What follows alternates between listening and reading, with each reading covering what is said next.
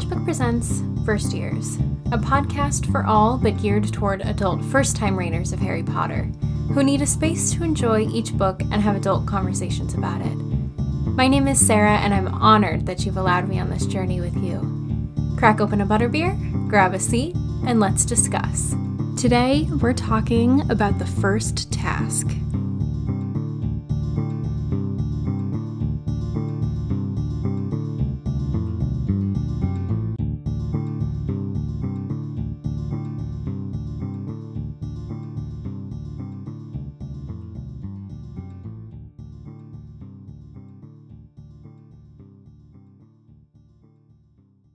Hey everyone, so today is a really fun episode. We're going over chapters 19 and 20 of Harry Potter and the Goblet of Fire, and I am once again joined by Danny and Steven from Creating Magic podcast. But before we dive in, I want to give a house points update.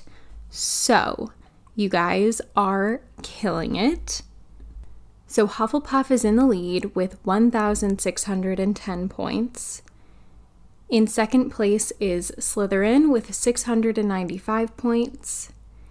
Ravenclaw is in third place with 395 points, and Gryffindor is in last place with 385 points. Thank you guys so much for participating in our weekly trivia on Wednesdays and our Mindful Magic Mondays on Mondays. You guys can continue to earn house points by continuing to participate in both of those things, also rating and reviewing the podcast, and leaving your name in Hogwarts House.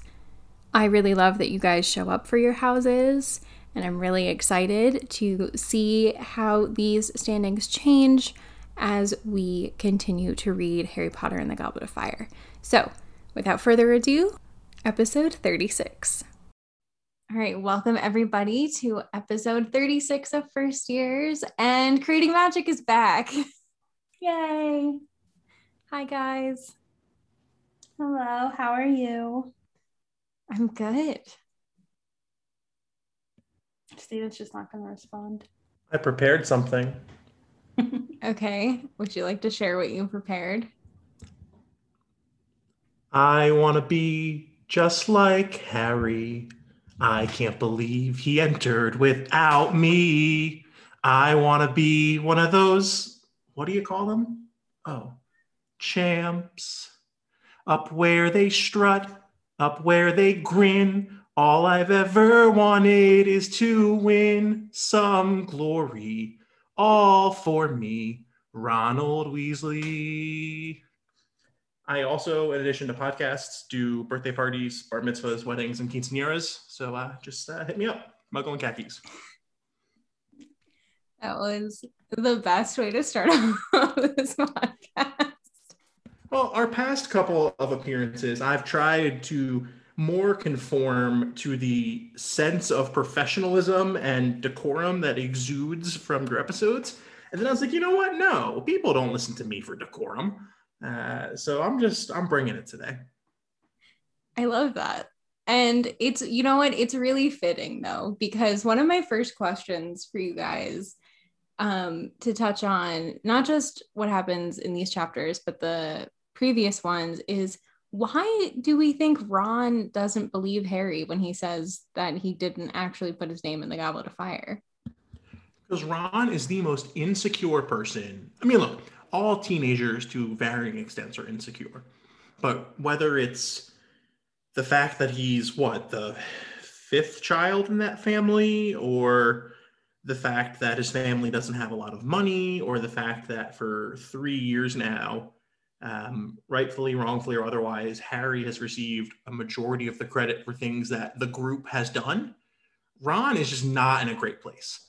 And so it wasn't going to take much to set Ron off, and like on the scale of not a lot to a big freaking deal, Harry becoming a Triwizard champion is a big freaking deal. And so like it just blew the top off, if you ask me. I have the opposite question of why did it take Ron seeing the first task to be like, yeah, you didn't do that, when like they didn't know what the tasks were. So like he did, and I don't know, it just confuses me. If he's like, oh yeah, you wouldn't have signed up to do that. We're good. We're cool. We're friends. Yeah, I mean, I think, yeah, I like this, the conflict between them in these chapters is really heartbreaking to me, which I touched on in the last episode. And I think you bring up a really good point, Stephen, is that Harry's been getting credit for things that they have been doing all together. I didn't think about that. But why, like, how do you think Ron like justified being mad at Harry? Like, what reason was he like, what reason did he give himself that Harry was lying to him? I think that throughout the series so far, every time that Harry has received credit publicly, privately, and privately being a relative term, Harry's always been like effusive about the fact that it was a group effort and that he couldn't do it without Hermione and Ron. Whereas both the symbolism and the physical act of entering your name into the Goblet of Fire takes initiative and takes, in some way, shape, or form, like the personal desire to do so. I think that's where Ron's like, okay, this is the truth. This is the quiet part spoken out loud, finally.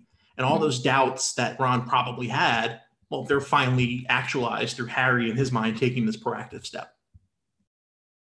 Well, and then whenever, like, he's almost like a ticking time bomb. Like, you know, it's already started, but then what happens is they act like your traditional siblings, that you just get madder and madder as it goes on. So you don't, when someone says something, you respond, which makes each other angrier, and it just kind of got worse rather than getting better.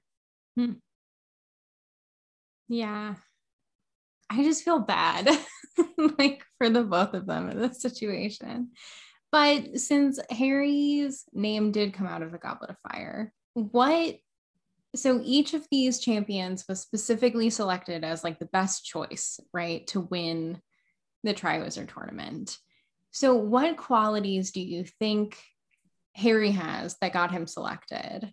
Or because Moody talks about in the previous chapter that someone must have confunded the cup to make it seem like there was a fourth school and put Harry's name under it. So do you think that Harry was really only selected because he was the only name for that fourth school? Like, if Harry actually had put his name in under Hogwarts, would he have gotten chosen, or would Cedric still be the champion?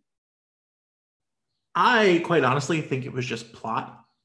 I mean, come on, you're not going to have a Harry Potter book where Harry Potter isn't the main character.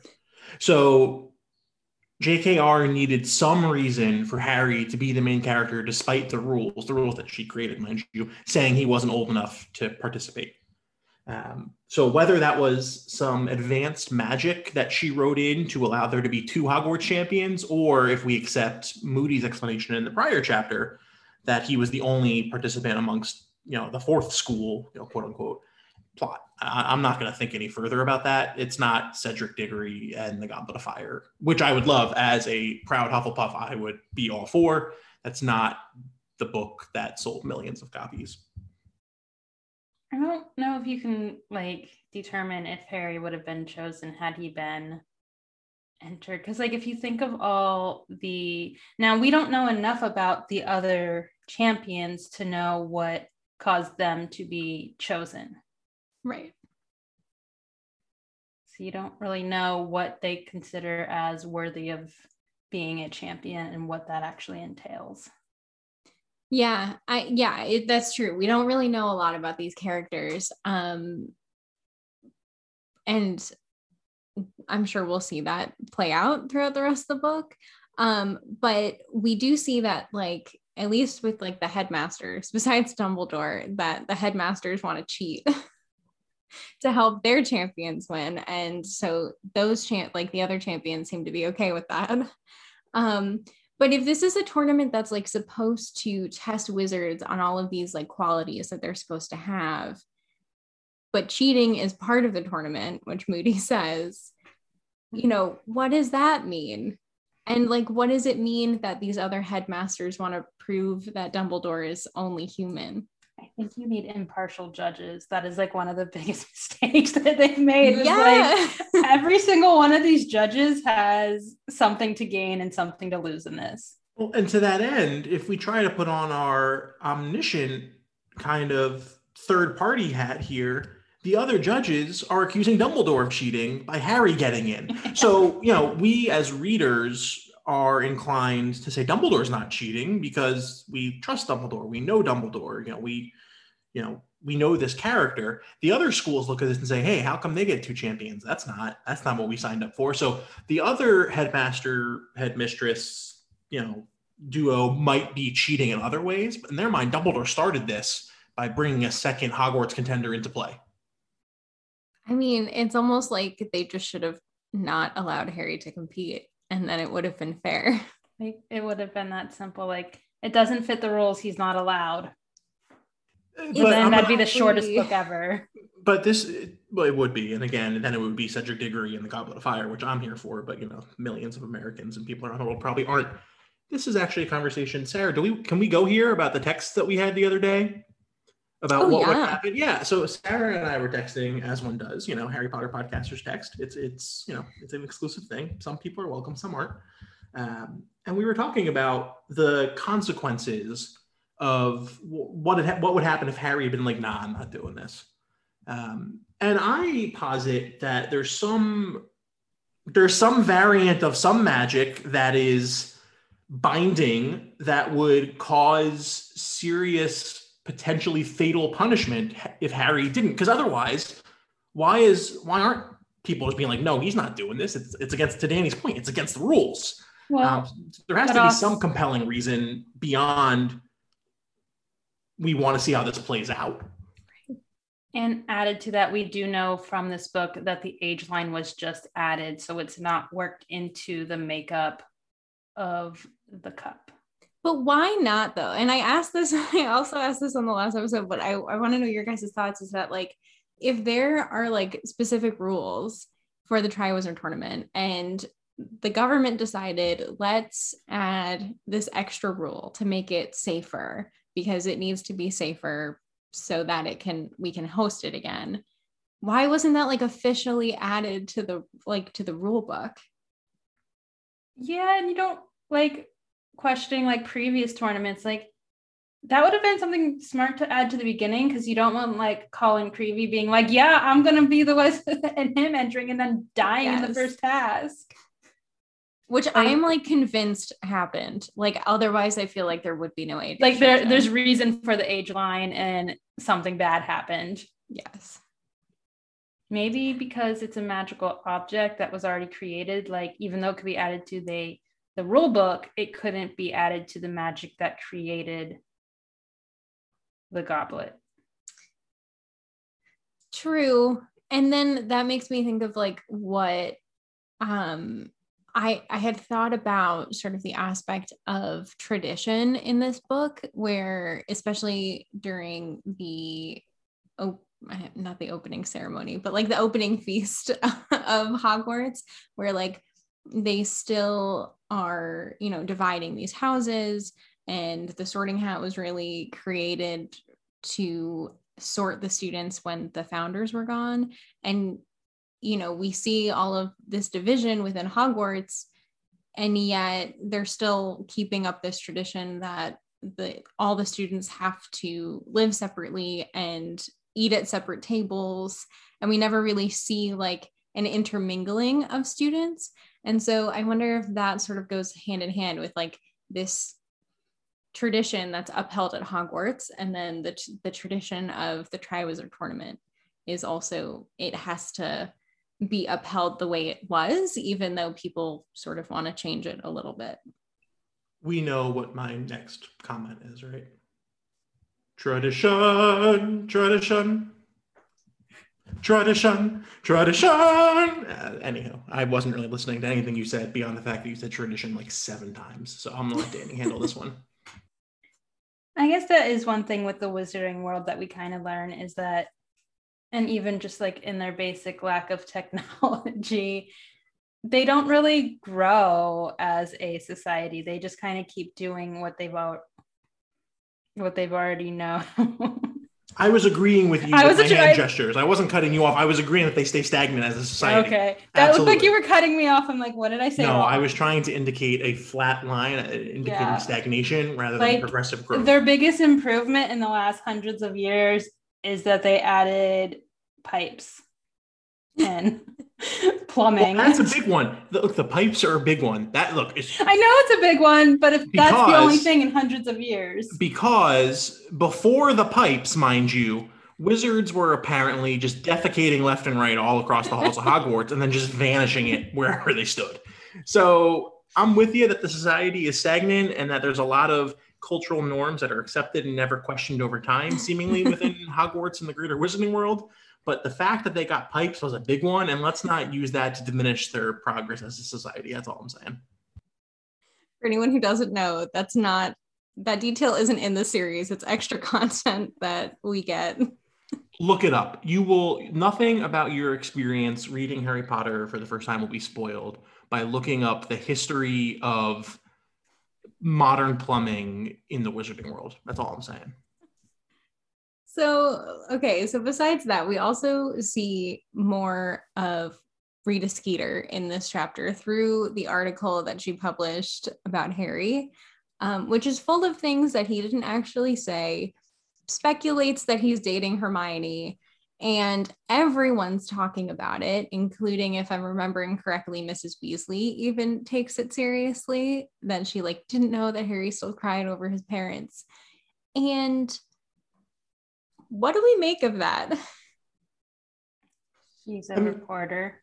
Yeah, outside of the story itself, it feels very obviously like a meta-criticism of what I have to imagine JKR at the time was going through, because I guess at the time this book came out, she was already a pretty well-known world-renowned author at this point. And so I was in third or fourth grade, so I wasn't reading the tabloids then, but one has to assume that she was facing her fair share of untruths at the time. I think it's interesting because it adds another very real element into the series, right? Because Mrs. Weasley to this point in time has been delightful but very one-dimensional as this loving, doting, stern to her kids, but overwhelmingly warm mother. And then this kind of introduces a whole new aspect to her character that feels very real to real life, right? We all know people in our lives who, for better, worse, or otherwise, we have parents or aunts or uncles or whomever that will traffic in, grocery store tabloid stuff. And it's amazing that people believe it, but people believe it. So I think it's a very relatable kind of snippet that she's entered into the story here. So later on in this first chapter, Hagrid leads Harry into finding out what the first task is going to be. And Harry learns that he's going to have to face a dragon. And we see them, they're sort of out on the outskirts of the forests, but far away from the castle. They're really not happy. It takes 6 or 7 or 8 wizards to each dragon to, stun them. My first question is, how did they transport these dragons? I mean, they have to have a system, because you figure, I don't know if it's in book 2, because that's when they first mentioned Charlie, where if there's a dragon problem, they have to relocate. They first mentioned Charlie in book 1. But you don't really hear about him in book Norbert. 1. Oh, that is book 1. I'm sorry. Thank you. This is a glorious moment for me and my family. I'd like to thank the Academy. I'd like to thank my agent. I'd like to thank my co-stars. And most importantly, I'd like to thank my God. As for how they transport them, I mean, nothing humane, right? The kick I've been on recently is animal rights and animal welfare. Shout out to Tyler Starr of the Protego Foundation and Chick Beeps. Can't imagine anything humane. I would imagine maybe they drug the food that the dragons consume. Wait, in the books they said they sedated them. Oh, see, Yeah, there we it go. said, yeah, like they did admit that they gave them like a potion of some kind to sedate them. And then they woke up, they were not very happy. And so then they used like stunning spells against them. But like, my question is like, physically, how do you transport a dragon? I don't know, because they're bigger than the Hogwarts Express, so that's not going to happen. Yeah, and like I would imagine you probably can't transfigure a dragon into like a smaller dragon. And I would assume that if they're allowed to like fly, they probably are more independent and aren't gonna just go where you tell them to go. It's probably some version of like a muggle like freight kind of transport. I don't know how, there's probably some sort of magic that cloaks them and, makes it look to the passerby like it's just some shipping crates or whatever. Like when they relocate whales. Okay, I also watched Seaspiracy recently. I don't want to talk about that. That makes me sad.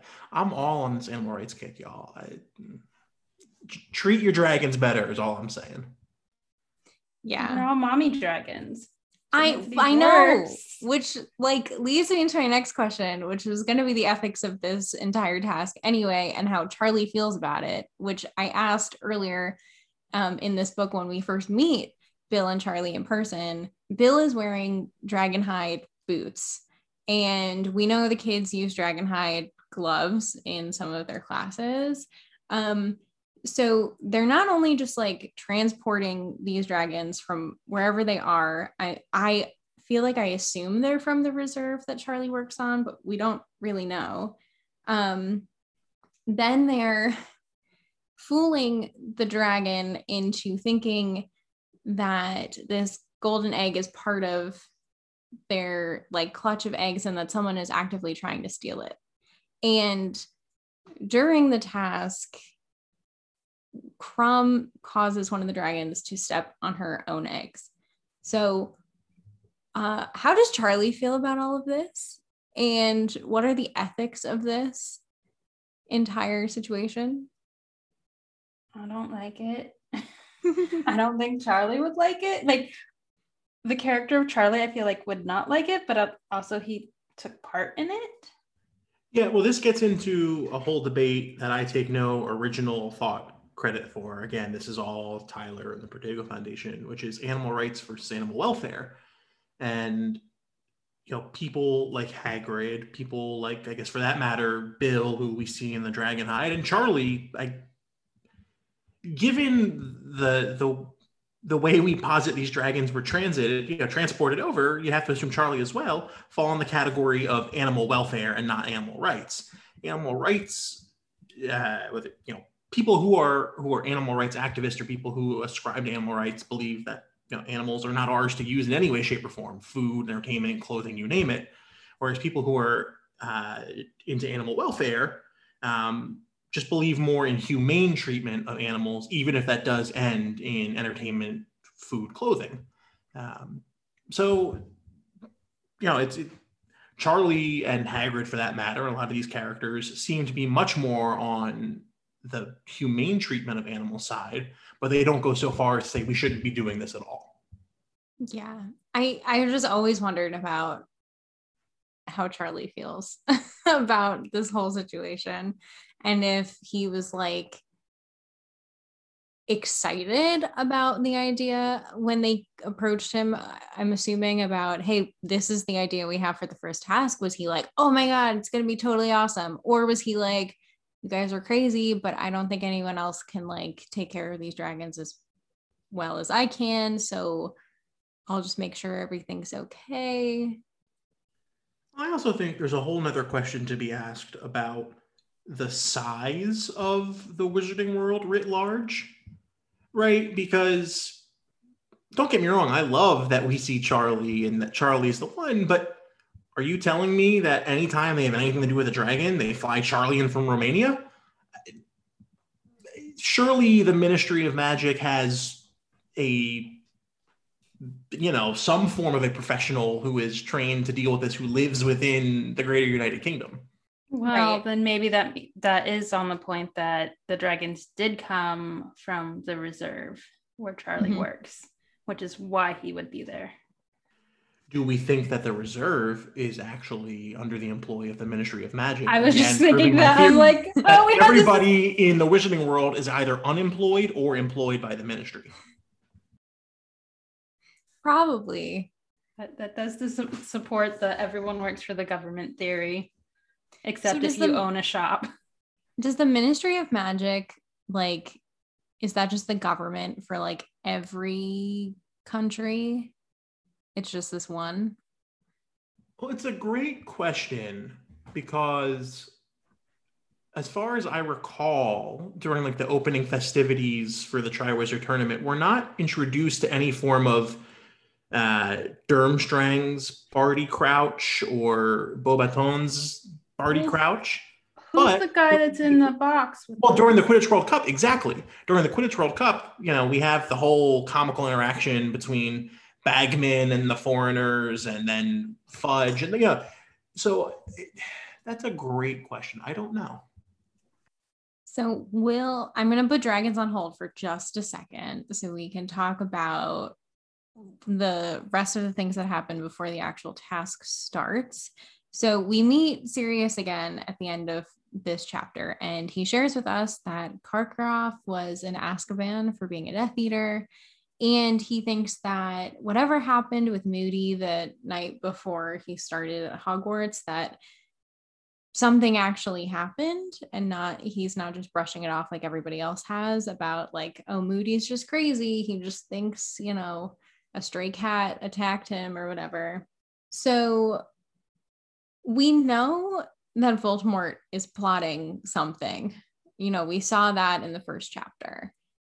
And it is sort of becoming clear that the reason that Harry's name came out of the goblet is because someone put it there specifically hoping to kill Harry in some form.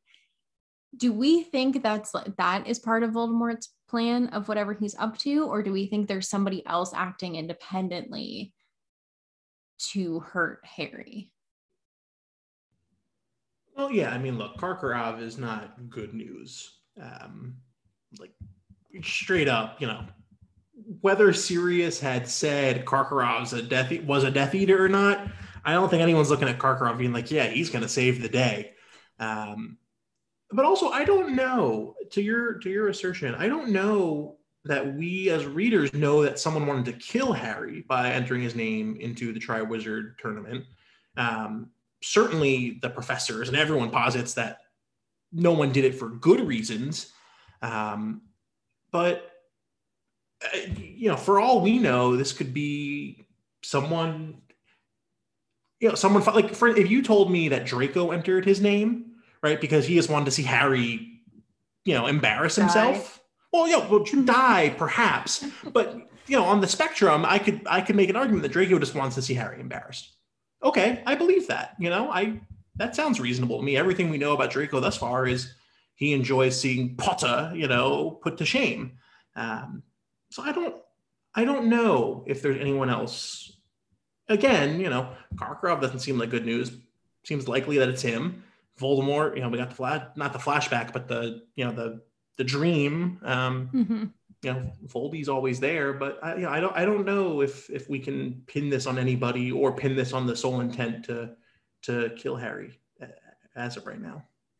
Do we think that Sirius is a little conspiracy theorist where he only sees Sirius? Look, after so many years, I mean, he and Moody could both be just like really into the conspiracy of this entire situation. Look, and as somebody who is a card-carrying tin hat wearer, I'm all for it. I'm all about a good conspiracy. But we also haven't been given any reason to believe that Sirius is wearing his tin hat here, right? Like, once we finally met Sirius and we were no longer talking about him, but actually talking to him as readers, he's been every bit rational, reasonable kind of, he's not been the crazy man everyone made him out to be before we actually met him at the end of Azkaban. So yeah, I don't know how much I kind of ascribe to him being a tin hat wearing loon. Would you say that Moody is? Yes, but I also think that's his thing. Like like there are always those people in life who are just like outlandish beyond belief, and you're like, are they for like? Here's a good one. I don't love that I'm bringing this up. I'm sorry in advance. But of all of the lunatics that have been around the former president in the past handful of years, Roger Stone is like by and away kind of the most insane because like he dresses cartoonishly. He like is a buffoon. And you're like, is he putting on an act or is that just like who he is? And like that's his shtick is very much part of who he is. And so whether Moody is actually crazy or not, I think in order to be a dark wizard catcher for so many years, you kind of have to put on that aura, whether it's real or whether it's a facade. Yeah, and because so Moody helps Harry sort of figure out his game plan for the first task. But we see in his office that he has a bunch of dark detectors in his office. He has a secrecy sensor that he says keeps getting interference because all of the students are lying about having not done their homework. And he also talks about his sneakoscope that keeps going off, which, if you remember from book 3, Ron got Harry as a present and it went off. And everyone was just saying that it was a piece of crap, but little did we know that Ron's rat was actually Peter Pettigrew. So I kind of feel like I trust sneakoscopes by now. And so if Moody's like keeps going off, do we like he even makes the point that like he turned it off because of all the student interference, but if he had kept it on, it would probably be catching more like adult stuff. And so do we think that his sneakoscope, it wasn't just like the students, it was picking up on like something more nefarious going on? Does that give sort of credit to Sirius and Moody's conspiracy theory about what's going on? Well, the inherent issue with the sneakoscope is the same as the Remember All, which is it doesn't have any nuance to it, right? Like the Remember All, like Neville says back in book 1, I can't remember what I've forgotten, which is the problem, right? And the sneakoscope tells you that something's up, but doesn't give you any nuance as to, a level or a layer. Culprit? I'd like to think I have a headcanon where like the professors are all into some, like always up to something, right? Whether it's like one who's like envious of another and wants his job, like Snape, we've been told, has always wanted the Defense Against the Dark Arts job. So maybe the sneakoscope's going off because like Snape's always trying to like get something, get dirt on the current Defense Against the Dark Arts professor. Maybe McGonagall has gambling issues. McGonagall is gambling away a fortune on Quidditch. Karkaroff's in the building. Yeah, like if you told me that professors had like illicit romances or something like that, like I'd like to think there's always something beyond just like childish sneakoscope detection, right? There's always something going on there that's going to raise even the hackles. Like Dumbledore, like one of those is not going to survive around him because he always has some little background information he's not sharing. Yeah, I mean Dumbledore in year 1 when Harry's 11, Dumbledore gifts Harry the invisibility cloak that we learn was Harry, so he was gifting him something that belonged to him in the first place. But Dumbledore gives a child a device that allows him free reign of the castle any time of day with complete discretion. So, like, yeah, I'm with Danny on that one. I like that. So, Harry decides that his strength is flying and that he needs to learn a summoning spell to allow him to get his broom for the first task. And so we see that he's successful in this plan. And if these tasks are supposed to show off the talents and the strengths of each of these champions, so Harry uses flying, Cedric uses transfiguration, Fleur uses a charm, and Crumb uses a spell that like goes right into the eye of the dragon. What does that say about each of, like, what do we learn about each of them through that? Well, I learned that Harry is not one for the rules because, like, imagine that like there was some device that was like a dragon kill. I don't want to say kill, but like a disabler, right? What's stopping Harry from being like Accio dragon disabler? Like if you could just summon things that aren't there, that's not really. I mean, come on. It's a loophole. Yeah, it's a loophole.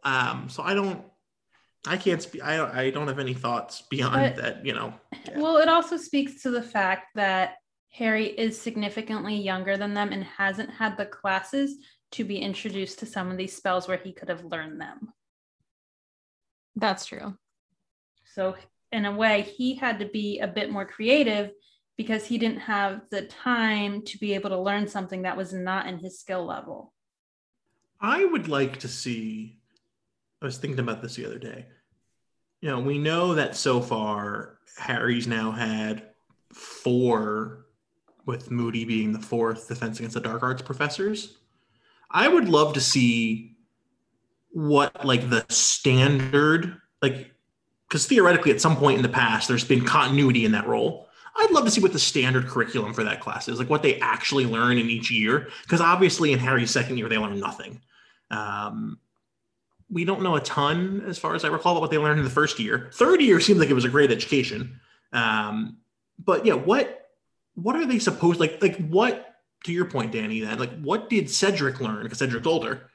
Like what did Cedric learn in Defense Against the Dark Arts in his respective years that Harry's now gone through? Like, were they that much more actually practical and helpful? Like, I don't know. But the spells they used, if you look at even the ones that didn't go to Hogwarts, they're not Defense Against the Dark Arts classes. They are charms and transfiguration courses. Mm-hmm. They didn't use knowledge from the class you would kind of think there should be some knowledge coming from. Like their knowledge came from a charms class, a transfiguration class, possibly with Krum like a care of magical creatures class. Harry knows how to transform a small animal into a drinking glass. He could have done that. He also knows how to lift and levitate a feather quill. So I think he's aptly prepared with all of his spell work. I'm not sure what you're talking about. What did stand out to me, though, is the fact that Fleur does use charm, and she's part Vila, and we've seen that the Vila in the Quidditch World Cup were like charming all the men. So I thought that was really interesting. That's sort of and they did say that she put them in some kind of trance. So that also goes with that. Did Fleur, because Fleur is one that transfigures the rock into the dog, right? No, that's Cedric. Did Cedric kill a dog? Well, because really, the rock was inanimate, is not a living, breathing being. Cedric creates a living, breathing dog. Does he inadvertently, directly contribute to the murder of a dog? No, he puts the dog in danger, but the dragon changed its mind. It went towards the dog and then changed its mind and went towards Hagrid. So therefore the dog is still surviving. Is the dog similar to the chocolate frogs, where like they have some magic to them, but eventually they're going to revert back to their original state? In the frog's case, a piece of chocolate. In the dog's case, a rock? Or like, is that like a dog for the rest of its existence? That's a really good question. And I wish we had more info on a transfiguration class, because that we could also have a whole discussion on like the ethics of like that situation. Like, is it more of a dog or is it more of a rock? Because that's what it was beforehand. I'm of the opinion it would, because he is not like a super powerful wizard. He's still learning these things, that there's a time limit. And this is just headcanon for me, is that the more powerful you are, the stronger your spell will be. So I think eventually it would have reverted back to rock. I like that. I also wonder though, like if it's, if it's not like an actual dog, it just like looks like one. Appears to look like one. And so the other thing that I really want to touch on before I share all of my dragon symbolism research with you guys is that I love that Madame Pomfrey is the only one who's like, this whole task was a stupid idea and I can't believe they did it. I also want to add that they're like, hey, we're going to have these kids get in front of dragons, see what happens, and let's let the whole school watch and they will not be traumatized by this. Right? I'm like, there's 11-year-olds in the audience, like whose parents are like, you can't watch this show because it has this, but you can go watch one of your classmates possibly get maimed by a dragon. Yeah, but look, in the first year, this is more of we're voluntarily bringing the trauma to you rather than trauma inadvertently being kind of put upon you. But in the first year, there was a troll. In the second year, there's a giant people petrifying / murdering snake. In the third year, they have a teacher who's a werewolf. And while we all know that the morality of that's a lot more complicated, the simple fact of the matter is they have a professor who once a month transforms into a murderous werewolf. So, like, at this point, if you're at Hogwarts, the trauma kind of like comes with that tuition. Can you imagine that letter to the parents? Like, hi, your kid's a first year. They're 11. We're going to watch this dragon attack. We're sorry. We know that your kid isn't allowed to watch things Yeah, at but like, home. no, come on. If you think that Dumbledore, but really probably McGonagall, is out there writing letters proactively saying, hey, by the way, no, come on. They don't do that. This is more of a do first and beg forgiveness later kind of situation. And yet there's no like counselor at Hogwarts for these students. No counselor, and I still need a permission slip to go into Hogsmeade. The only form of counseling you get is if you happen to be your head of house's favorite student, and then you get all the counseling in the world right there with your head of house because you're like the pet. Beyond that, you're kind of just screwed. Pretty much. Poor students. Okay, so are you ready for some dragon information? I've been ready since the moment you texted me saying these were the chapters we were going to be reading. So, dragons actually have a lot of different symbolic meanings in different cultures and different religions. The different meanings have a wild range. So it's a symbol that combines the serpent and the bird, and together they form one of the most powerful monsters. And I immediately thought of Slytherin and the Phoenix, which saves Harry in the Chamber of Secrets against another type of serpent, the basilisk. And funnily enough, later on in my research, I found that phoenixes and dragons were actually considered to balance each other out. It's like a yin and yang style. They're also a symbol of power, wisdom, strength, hidden knowledge, chaos. They represent fire and passion. And they also have been a symbol of evil and been a form of the devil, and they're connected to false prophets and the Antichrist, and they're also thought to rule and live in hell. Yet there are other beliefs that say that they are a sign of good fortune and health and luck. Dragons have also been known to represent water in all different forms, so like positive and negative. So rain, but also flooding. It's also associated with another animal, the crocodile. And they've been associated with royalty and power in some parts of the world, as well as been part of certain creation stories. And they were also associated with leadership, power, strength, and they had an association with underground realms. And as a spirit animal, they represent spiritual transformation, so vulnerability that develops into strength, as well as wealth and prosperity. And dragons have also been associated with treasure, specifically guarding treasure, and we see them a lot as an obstacle, like a hero needs to get through, like a knight slaying a dragon. So my big question here is, with all of that in mind, and with this image of princes and knights slaying dragons in fairy tales, what does it mean that this was Harry's first task? It could have been anything, but it was a dragon. Well, I think this kind of plays into your question earlier about what is it about this first task that convinces Ron that Harry didn't do it?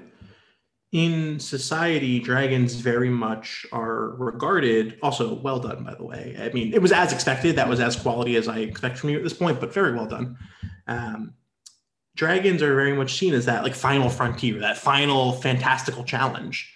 Whereas that's inverted on its head here, and it's the first challenge. So then one only assumes that tasks 2 and 3 are going to be even more wild if dragons were the first. And so I think it's meant to represent that, okay, like we're resetting the stakes here because, if we were to believe lore, the final task would be dragons because that's where you conquer and vanquish the ultimate challenge and you become, insert metaphor here of, Daenerys or whatever, right? You could, so many metaphors. But yeah, I think it's meant to convey that, like, okay, the stakes are raised here. This is no longer, this isn't one of your kiddie stories where you fight the dragon at the end, but you turn out okay. This is meant to be a whole different ballgame. I could agree with that. Like, I've read a lot of books with dragons in them, and I guess like you were talking about, and I'm like, the dragons that first came to mind were not like the ones to be conquered. There was like, oh, Raya and the Last Dragon, which I recently watched. You know what I was thinking? Here's a throwback for all you 90s kids. Dragon Tales, let's all go to Dragon Tales. Dragon Tales. Fun fact, I was part of a focus group as a preschooler that helped decide the main characters for that show. What? Yep, it was preschool, West Orange, New Jersey. Shout out Strawberry Hill. And to this day, I'm not really sure how it happened, but yeah, some person came in and showed us a bunch of different photos, and there was like Quetzal, and there's all the different ones, and we gave them feedback as preschoolers do on which dragons we liked. And well done. Here I am loved today. That show. Yeah, it altered the course of my life. I keep singing the song from Pete's Dragon about seeing a dragon, but that's one not even my generation, so I doubt you're aware of it unless you know the remake. I have no idea what you're talking about, per usual. So. Whenever you bring up references from your youth, it's like they weren't, Judy Garland and Humphrey Bogart and Gone with the Wind and all this stuff, and I just have no idea. I'm trying to see what year the original came out. The remake was 2016, but it was not a musical. The original was 1977, but it was one of my favorite movies, even though I was not born for at least a decade after. Shut up, Steven. I'm done with you. But there was a whole song about dragons because there's a dragon in the movie. But yeah, I guess I will agree with Steven for once in his life. That's at least like the third time tonight you've agreed with me. So let's not caveat it with this hyperbole that's not even close to accurate. I like dragons. I do too. And Steven, I think you're right that it is flipped, where the dragon isn't, the ultimate task to beat. This is just the beginning, and we're only going to see more from here on out. And it also, because I've talked about before on this podcast about how the books grow up as Harry grows up, and Harry's 14 now. We're starting to get into teenagey stuff, and Harry has a crush now, and the first chapter of this book didn't start off with Harry. It started off with different characters, so already things are different. And so I wonder if that's part of this, where this is really a reality check for us, but also for Harry of, it's only going to get harder. Harry's had to deal with a lot so far in his life, and and maybe it's just a reminder that, shit's about to get real, and it's about to be a lot tougher than it has been. Yeah, it's funny that you bring up, not funny, I appreciate that you brought up, like, this book starts differently than the other ones have, right? Because as readers, similarly to how I think as characters, dragon being the first task is meant to be like, okay, this is a whole different thing. As readers, the book opening with a different kind of both literal setting and tone, everything, then the first three is like, okay, something different's happening here. And so I think throughout this book so far, there have been so many different moments where it's, oh, this is different, right? I mean, Moody's instruction, the Triwizard Cup in and of itself, everything about it is different than kind of the cadence that we've been led to expect and anticipate from a year at Hogwarts, our time in the pages of Harry Potter. It is interesting to see how Hermione responds to the boys fighting. Yeah, I know. It's I mean, I was gonna say it surprised me that Hermione like cried about it, but I've cried from frustration before too. Well, and you also like with her, those are her only two real friends. Mm-hmm. Like she doesn't really hang out with anyone, whereas something happens, Ron has his brothers to fall back on. Hermione just has the two of them really that really understand her and can relate to her. Mm-hmm. I have a question. I was listening to a podcast about The Office. It's a deep dive run by Brian Baumgartner, who played Kevin. And one of the things that I think a writer or a producer had brought up was the documentary crew for The Office wasn't in the office every single day. They only showed up when they knew something was happening, which translating this into a point you just made, Danny, which is Hermione has no other friends other than Ron and Harry. A question I have is that true, do we think? Or is JKR only writing, or are we as readers only seeing the quote unquote momentous stuff? Or do we think there's this whole other world of canon that's happening that just isn't like fascinating, right, as readers to see and to read and to explore? So like maybe Hermione does have friends and a life, but because it doesn't pertain to the story that we as readers are being told, we don't get it in the pages. I mean, I feel like Hermione, she has to have some sort of relationship with the girl she shares a dorm with. However, my understanding of, from book one was that nobody liked Hermione. That's how she ended up crying in a bathroom. Yeah. And so I think even though like her relationship with like her dorm mates might, be polite and friendly, I have a feeling they probably don't invite Hermione to like hang out, or like they don't ask her to like, I guess you can't really have a real sleepover if you all share a room anyway, but you know what I mean? Like staying up late gossiping, like Hermione seems like the kind of person who's very above that, especially what we see in like these chapters where she's like, which it bothers me because she is really annoyed with all of the girls that are crushing on Krum. And yet she was like totally obsessed with Lockhart. You mentioned this on your last episode. I was listening to it earlier, which is my take on that is she got burned by Lockhart. And so now that's why she's out on all these people, fawning all over over Victor. Otherwise, fair. I think she's probably right back in there crushing on him. That said, I also think there's something to be made out of Hermione as an intellectual and Lockhart, appeared to be an intellectual, a charming intellectual, whereas Victor Krum is a very different type of man. While I personally don't have opinions on different levels of attractiveness in men, there has to be a sizable difference between the men who are, brawny versus brainy, one would assume. Yeah, right. The things we know about her roommates they are a bit of a gaggle of gossipy girls that Stephen would have hung out at Hogwarts with. As someone who is both brawny and brainy, I don't know what it's like to have to pick one or the other. Women want me because I am both. Yeah. It's funny though. You said that Hermione ended up crying in the bathroom in the first year because she had no friends. She ended up crying in the bathroom specifically because of the boys, right?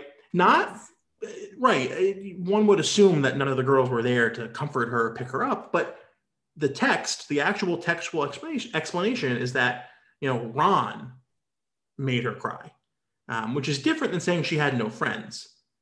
I don't know what that means necessarily. I'm not smart enough to get into kind of an analysis of that. No one went for her. No one went and found her, which adds to, because most girls, if you find out your girlfriend is crying in a bathroom, you're either going to sit outside waiting for them or you're going to go hunt them down. But Nobody hunted her down. She was not at dinner.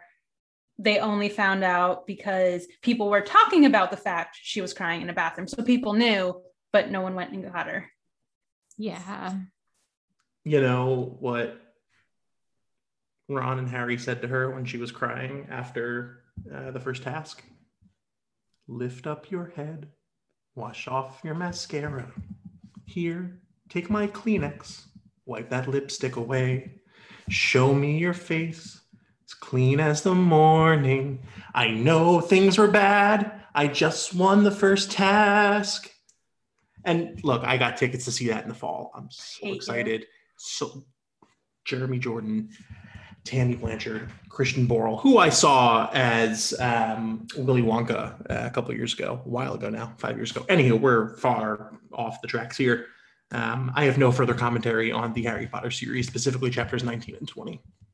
Well, thank you guys for joining me for these 2 chapters. Suddenly Potter dun, dun, dun, is in the Triwizard Tournament. That was a stretch. He says he didn't enter. Ron doesn't believe him. Suddenly Potter is facing a dragon. Cedric killed a dog. And Crumb. Allegedly. That's all I got. This was a pleasure as always, Sarah. We appreciate you. Looking forward to seeing how you edit this one down to make me sound coherent. I'll do my best. That's great. Do you guys have anything coming up? Anything you want to share and shout out? Yeah, thank you for the opportunity, Sarah. First and foremost, people should feel free to follow me at Muggling Khakis, because that's where you get all the high quality khaki content. Unless, of course, you're looking to the king of khakis, the protector of the pleat, the charlatan of the chino, that's Steve Kornacki. But we recently spent a lovely weekend morning over at Orchard Works in Stafford Springs, Connecticut. Orchard Works is a wand shop. They do handmade wands, more than 150 different types of wood. No mention of if Oliver's was there. Most people who are Harry Potter con goers know Orchard Works as one of the major wand shops that's at these. It's Ed, the tall dude in the steampunk hat, is how I always, before I actually knew him, identified him. But we spent a lovely, lovely time with them. I have photos up at Muggling Khakis from our visit there. I know Danny has some content she'll be sharing. And right after this episode drops in first years, over at Creating Magic, we're going to release a conversation that we have with Ed and Janet, the owners, husband and wife, owner of Orchard Works. And we have some wands and wand stands that we're going to give away straight from their showroom. So really excited to do that. Yeah, anything you want to add, Danny? I think that's it. Just follow along and we will be posting photos of those wands and wand holders. Just to clarify, not of Oliver's wand, of, actual wands from their shop, just for the record. Although if you want to see Oliver's wand, www.mugglingkhakis.com/onlyfans. Hit me up. Well, that all sounds very exciting. That's a way to put it. Thank you guys again for joining me. I'm always happy when you guys can come on. Thanks for having us. Bye.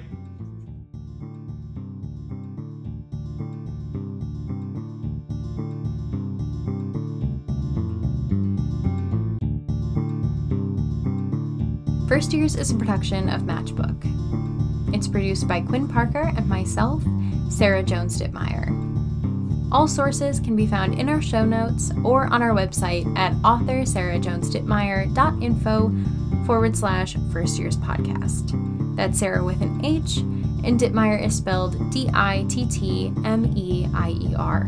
Please remember that staying a Harry Potter fan is the biggest form of revolt that you can have, and we are committed to continuing to make this fandom and this community safe and welcoming to everybody.